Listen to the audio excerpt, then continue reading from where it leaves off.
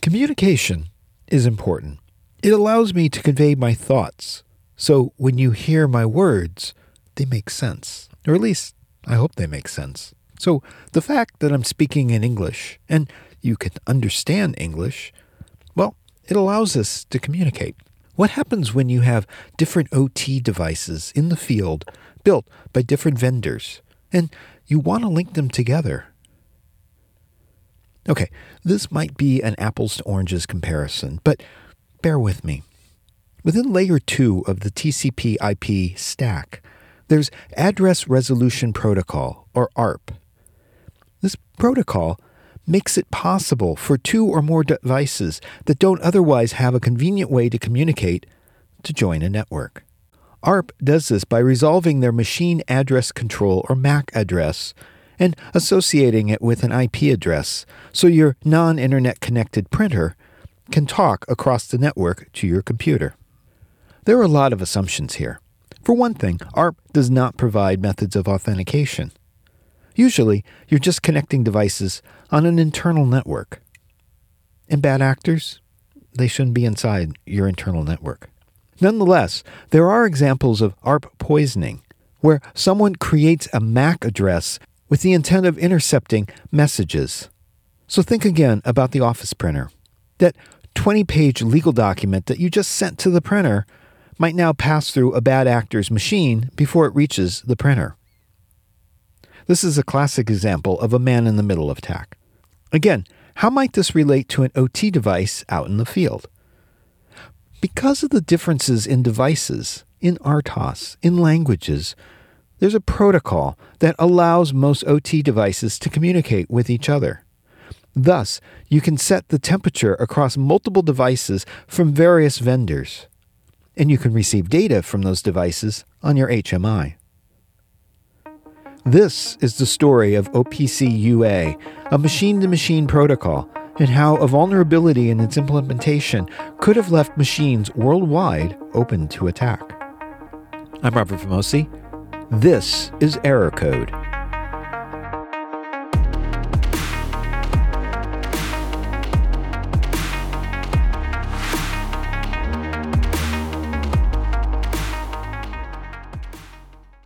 I'll start. My name is Sharon Brizinov. I'm the Director of Security Research at Clarity. My name is Noam Moshe. I'm a vulnerability researcher in Clarity Team 82. Clarity is a cybersecurity defense company trying to protect industrial network, healthcare networks, so anything around OT, IoT, and medical devices. So let's start with a definition of what is OT. Yeah, so OT, operational technology, is a certain type of network, computer network, that mainly consists of devices that have something to do with the physical world. So, for example, if you think about machines that produce something, manufacturing line, you have the physical actuators and you have the sensors, for example, temperature sensor, but you need some kind of an orchestrator that will control all the inputs and outputs, and this is the PLC, Programmable Logic Controller, some kind of a computer that you can remotely program its logic to control the operation and physical process. So OT network is the entire network where all these devices sit together and work together in order to create something physical. Aside from the manufacturing example, OT could also have more mundane examples, such as elevators. Sure.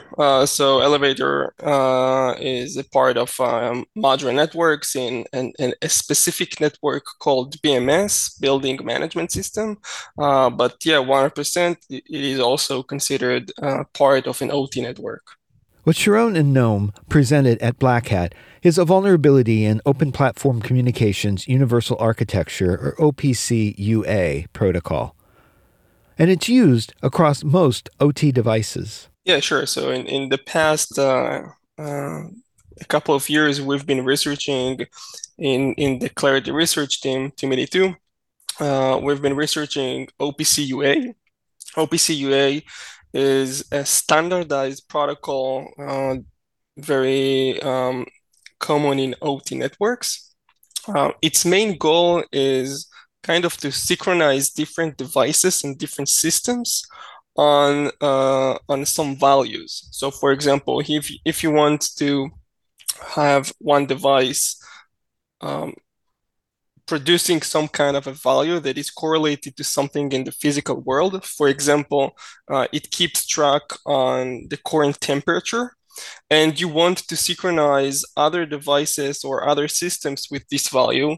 So you would use OPC-UA to sync all the devices and systems with this value. So it lets you transfer and communicate on certain types of data, specifically what we call tags or points in our physical dimension. One of my problems with IoT related protocols like MQTT is that they're really old and they've been shoehorned into modern day use for which they were not originally designed. So I'm wondering if this OPC-UA protocol has been around for a while, or is it a relatively new protocol? So OPC-UA is the new version of an older protocol called OPC, or in its more complete name, OPC-DA.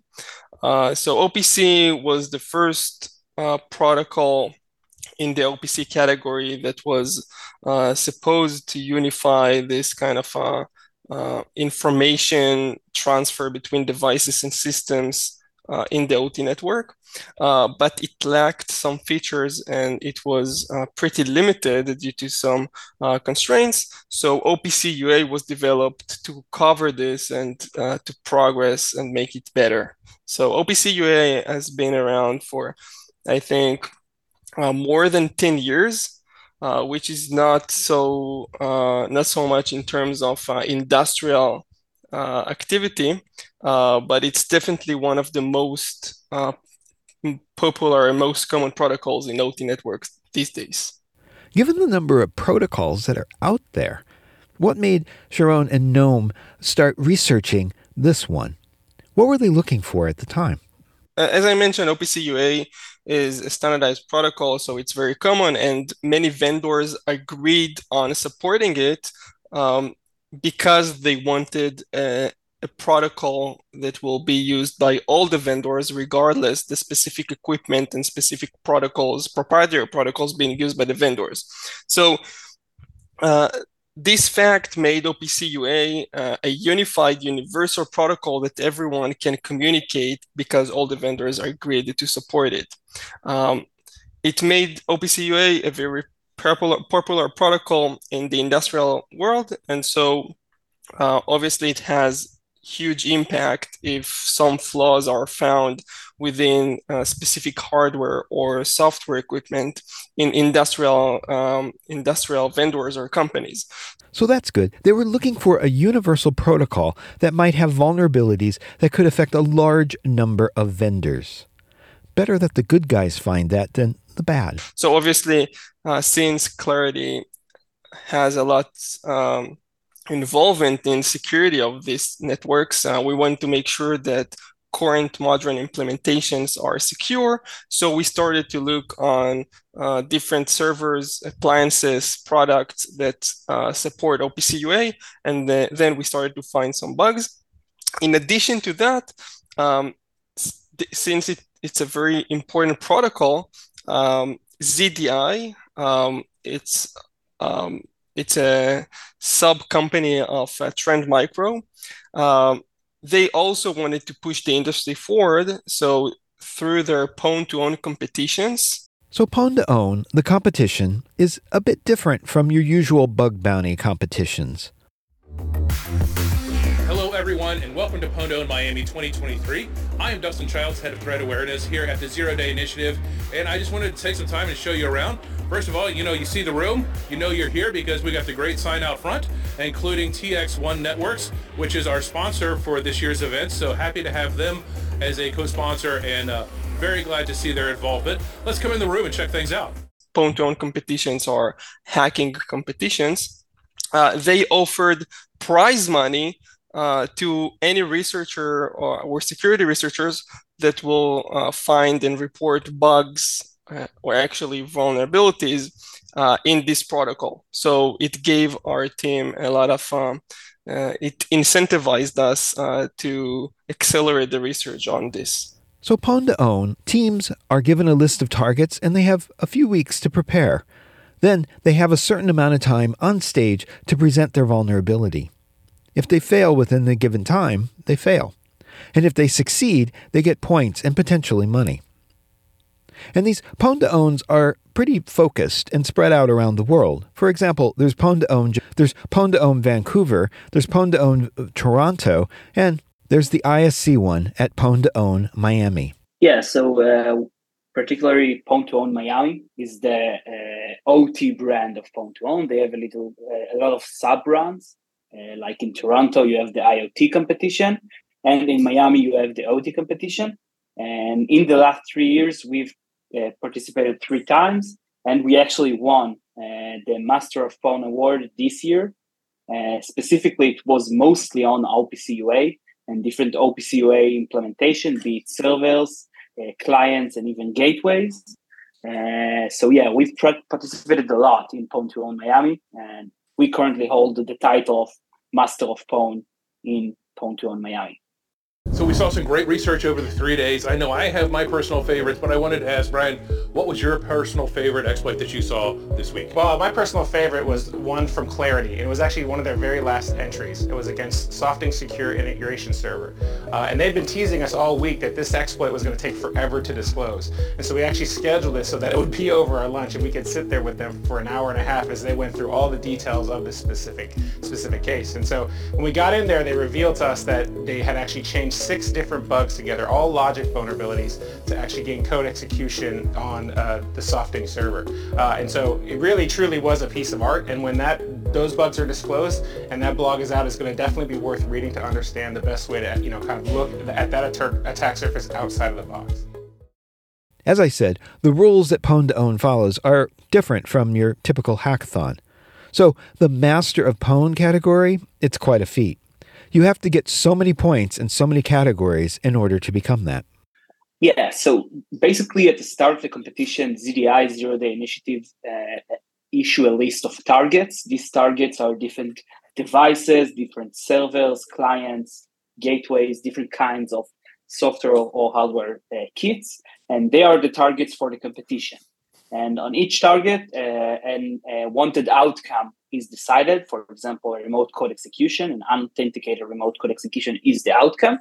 And a specific set of points is issued to whoever manages to find a vulnerability that exploits it in the specific way.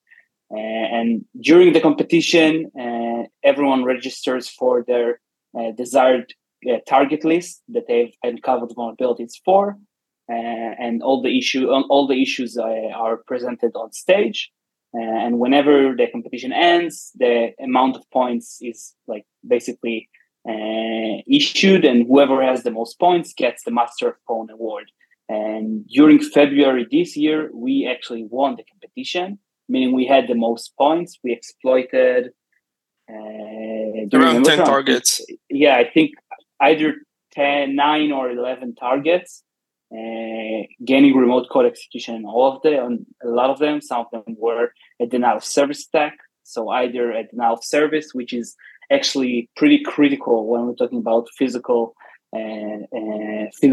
programs. Like if you manage to somehow DDoS or DOS a device, it could have physical effects, which could be even more severe than just gaining remote code execution, because we are talking about disturbing the process instead of, so which could be even critical.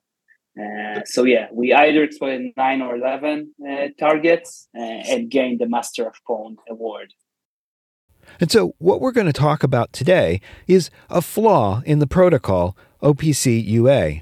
But rather, is it in the protocol itself, or is it in the implementation of that protocol? So it's a very good question, because for OPC-UA, there is since it's a standardized protocol that has been developed through a very long period of time, the specification for this protocol are very firm. So the specification are very thorough and complete. So it's very difficult to find flaws in the specification. Usually the case is when developers are trying to implement, to write the computer code that correlates to the specification, and then some implementation flaws arise. Over how much time are we talking about? So we were given 2 months or 2 to 3 months in advance with the target list. And basically you need to do your research and find vulnerabilities on all the different targets. And then you do it during 3 days in Miami during the S4 event, where you basically people schedule and on stage you should exploit each target, and it's a binary output, meaning you either succeed, you have like 30 minutes time span and 3 tries. You should have your exploit ready, and you just start the exploit and hopefully succeed. And what are some of the industries that might be affected by the research? First of all, you need to understand that almost every industry uses OPC-UA because it basically standardized the communication method. Before OPC-UA, if, for example, you have a PLC of Siemens, only HMIs and stuff like that support their proprietary protocol, which they do not share, could communicate with it. So instead of buying all of this proprietary equipment, which do not work with other equipment from different manufacturers and different vendors, OPC-UA was created in order for everyone to communicate using OPC-UA. It basically acts as a gateway between different protocols.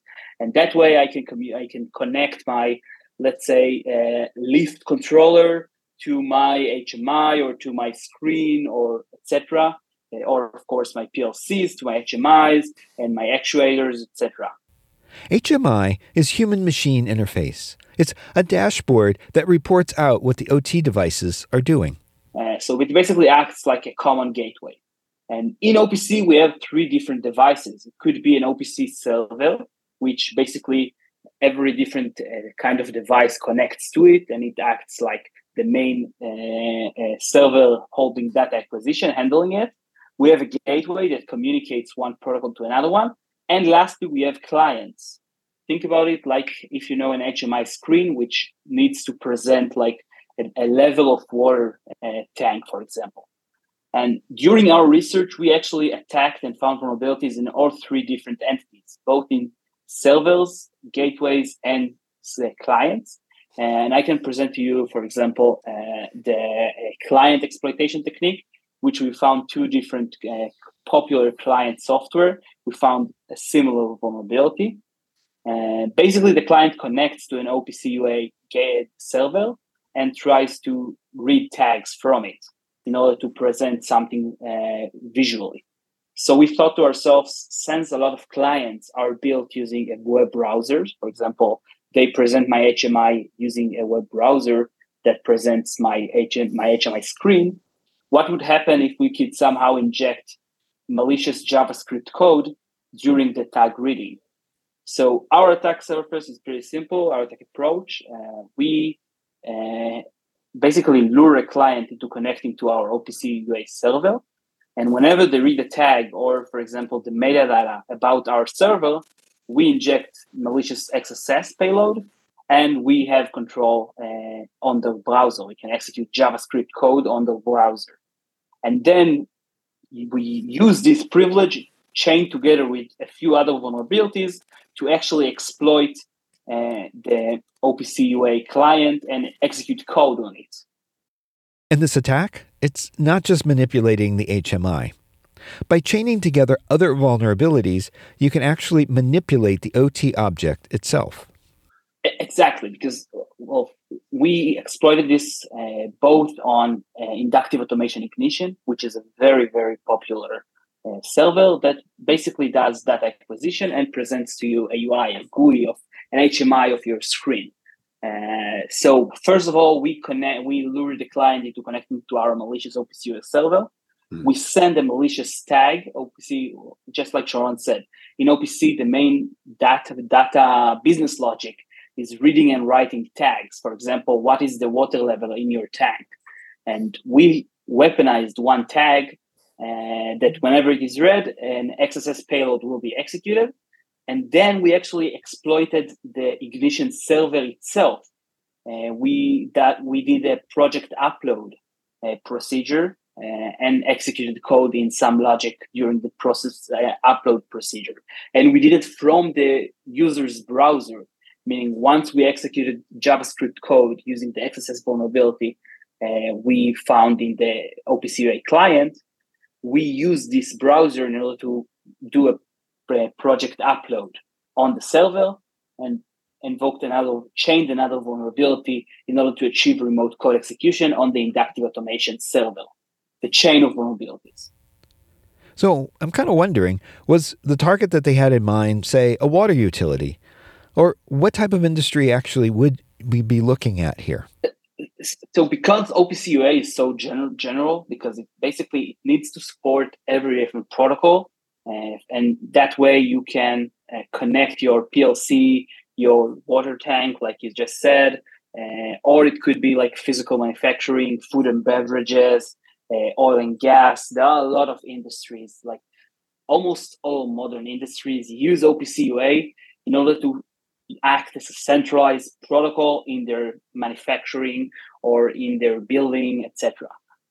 It is mostly an OT protocol, meaning it's less of a BMS, like you said with the lift, but more manufacturing, food and beverages, gas and oil, stuff like that. Remember, OPC-UA is applicable across a lot of different industries. Exactly. And so let me talk about the presentation we'll be performing in Black Hat. So like Sharon said, we've conducted our OPC research over the last 3 to 4 years, where we've looked at different products that support OPC, different SDKs, different software development kits that are very, very popular in different fields in the industry. And during these last 4 years, we actually try to look at OPC-UA at the protocol level, meaning we try to look for vulnerabilities that could affect not only one vendor or one specific code implementation, but more of like an idea of a vulnerability that a lot of different vendors and a lot of different products could misimplement it, where something is not clear enough, something is not specific enough, and look for like basically a logic vulnerability, and try to look for how it could actually be implemented in real life. So we basically amassed lots and lots of different vulnerabilities and tons of different products, which I'm sure we'll be happy to share with you, and try to look for protocol level vulnerabilities. During that time, of course, we developed different kind of vulnerabilities IDs. For example, if we're talking about an ID where basically in OPC-UA you communicate using channels. You open a channel and then you can communicate with the server. And our idea was, what if we would send a message which would take the server a long time to process? We could be talking about a few seconds all the way to a few minutes. And then during this message, while they are still processing it, for example, we would close the channel. Then whenever the server would try to act and use our session object, it would actually be freed already if we're talking about CPP code, and the null pointer reference vulnerability would occur. This vulnerability, we found a few servers that implement the idea of long request and freeing up the session, and we found different servers that were affected by this idea of a vulnerability. Another one is, for example, chunk flooding, where in OPC, you can send one message that is separated into different chunks. And the way the client tells the server, hey, this is the last message, they have a flag. What would happen if we would just keep sending different chunks and never send the last chunk flag? The server would allocate more and more memory, etc. Or, for example, the idea of sending a very complicated message where each of the parameters in the message is an object of objects, and so on and so forth. And we would perform basically stack exhaustion vulnerability on the server, where they would need to allocate and call another function of parse my object. And once again, it is a list of objects that every one of them is also a list of objects, and so on and so forth. So these kind of vulnerabilities are like a protocol ID vulnerabilities, where we try to look at many different products that could be affected by them. So given that it's a protocol, who do you talk to about mitigating this? Do you talk to all the different vendors who are implementing it? Or is there an actual administrator of the protocol that you contact? So first of all, the vendors should fix so whenever we find a vulnerability, we're reporting this to the vendor and we're working with the vendors to fix the vulnerability. Once the vulnerability is fixed, the vendors are issuing patches and fixed versions, which asset owners have the responsibility to upgrade and patch their software within the factory or within the OT network. So it's a shared responsibility of researchers to find and report vulnerabilities, vendors to fix vulnerabilities and issue fixed releases, and asset owners to upgrade their software in the network. So Sharon and Noam practice responsible disclosure. So when they present this at Black Hat, they've contacted the vendors, and the vendors have pushed out a patch. Yeah, I think almost all of the vendors issued a patch. And how do you get the word out? I mean, obviously, speaking at Black Hat is one way to do that. It seems like this is a vulnerability that is fairly common, and therefore not all the asset owners might be in the audience at Black Hat USA. Yeah, that's why we've been working with the vendors for a very long time, and we made sure patches and fixed versions are available. And we also communicated this to the community, so asset owners will be aware of this and hopefully will upgrade their software.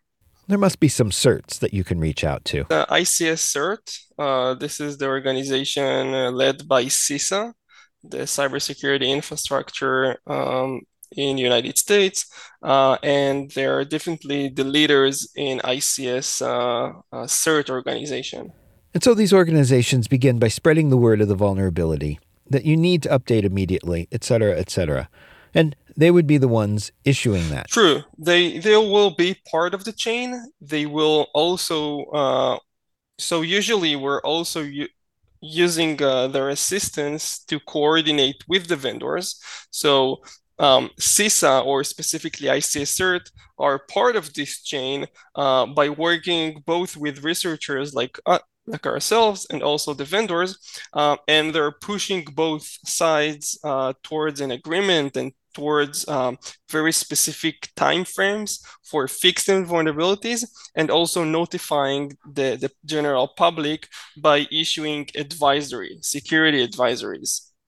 So given that we've focused a lot on software today, in the hardware space, in the OT space, I'm wondering what the maturity is like. When vendors are approached with these sorts of vulnerabilities, do they have the capability to deal with that? Or are they still somewhat immature and they don't really know how to respond to security research? It very depends how mature the vendor is. So since we've been researching the most common software and hardware and equipment, so these companies are quite mature in both their customer base, so they have huge customers, and therefore they have the responsibility to make sure their products are secure, but they're also very mature in how they receive vulnerability reports, handle them internally, and providing fixes in a kind of a short time, relatively short time. So we're talking about a couple of months. But yes, most of the vendors we've been working with are very mature, and they actually were very happy to receive these reports from us instead of from someone whose intention is to do some harm. Again, it seems like for a number of years, OT vendors kind of coasted along in security by obscurity. There weren't that many researchers poking at it, so that was okay. There weren't that many vulnerabilities. Yeah, true. In recent years, due to multiple factors, actually, ICS vendors became much more aware of security and much more acceptance of security researchers conducting penetration testing on their products and producing vulnerability reports to them. So I would say that the current situation is that ICS vendors are very acknowledgeable and acceptance towards receiving vulnerability information and working with the vendors to fix those. And some of that security through obscurity was through the diversity of PLCs and RTOSs and so forth that were out in the OT field. Now you've got this common protocol that's linking everything together. Therefore, there are more opportunities for the bad actors to get in. You know, why the security domain has developed so much in ICS areas is due to convergence, the convergence between IT and OT. So in the past, OT networks were completely disconnected and even air-gapped from the IT network. And so researchers or even IT security analysts or administrators did not have any type of access to these devices. So they had no chance to research or to interact with these devices. So once we started kind of the convergence process between IT and OT, so modern OT devices are fully Ethernet based. So it's much easier. The barrier to interact with an OT device is much lower, and so researchers are starting to discover more and more vulnerabilities. And this is exactly the change we've seen in the past few years. So more vulnerabilities started to be discovered. So it's not like there were no vulnerabilities in the past. It's just they were hidden behind bureaucracy and behind accessibility to OT equipment. So thinking about it, it seems like we're actually lowering the bar here, and that it isn't just going to be a nation state that's going to be able to attack. It's going to get down to a criminal organization as well. True, 100%, yeah. And in recent couple of months, we've seen ransomware gangs targeting OT equipment. Yeah, you're definitely right. So we do see ransomware going after different interests within OT, such as oil and gas, or critical infrastructure like water utilities and electrical. I think so. So if we're talking about, for example, ransomware groups, they will try to address or attack anything that will potentially be of financial gain for them. So if we're talking about shutting down an hospital just to gain some financial reward, yeah, they'll definitely go for it. At Black Hat USA 2023, Sharon and Noam didn't just talk about the vulnerability they found, they also announced a framework to help OT vendors check their products. Yeah, we can definitely talk about OPC exploitation framework. So maybe I'll start with a short background story for this. So as Noam said, in the past few years, we've been researching OPC-UA products. This includes the SDK, so the very source code that you can implement in your software to gain OPC-UA capabilities, but also OPC-UA fully ready software and applications, servers, clients, etc. So we've been doing a lot of research. We found a lot of different vulnerabilities. And in the past, so we've been doing this research for a very long time. And from almost the very beginning of our research, we implemented a kind of a OPC-UA exploitation framework, very similar to Metasploit, where we're adding all of our exploit payloads of OPC into the framework. So with time, we started to collect more and more exploit payloads implemented in our framework. So now we have a very powerful framework, and we've been using this to research all of the products. So for example, if we found a vulnerability in one product, we implemented the payload to trigger this vulnerability, and now we were able to check all the other products and maybe to find more bugs of the same category using our framework. So we So now we have this great framework we've been using to research all of these OPC-UA products, and we've been thinking to ourselves, maybe we can share this with the vendors so they can check the same payloads on their products. Maybe we've missed a couple of products, or we were not thorough enough in our tests. So we actually created kind of a small coalition of many OPC-UA vendors, and we shared this framework with them so they could do some homework on their own products and use our framework to test the security of their products. So it was very beneficial. They used this framework for a few weeks. I'm not sure yet about the results, but I do think they found some more vulnerabilities that were not covered before. And we're also going to present this framework in Black Hat. Yeah. We'll be making this available as an open source, but it was very important for us to contact as many OPC-UA vendors as we can and share this with them a few weeks or even months before the actual release. I'd really like to thank Sharon and Noam for talking about their Black Hat USA presentation. The OT space, it hasn't gotten enough love in terms of vulnerability research in recent years. And as more and more attacks are focused on our critical infrastructure, it's way overdue for serious security scrutiny. Hey, if you're enjoying Error Code, tell a friend. I'm sure there are other people out there who like narrative information security podcasts. And I'd really like to hear from you.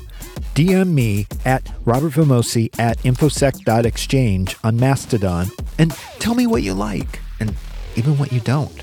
I have new shows coming up, including more on quantum. Subscribe today. I don't want you to miss out.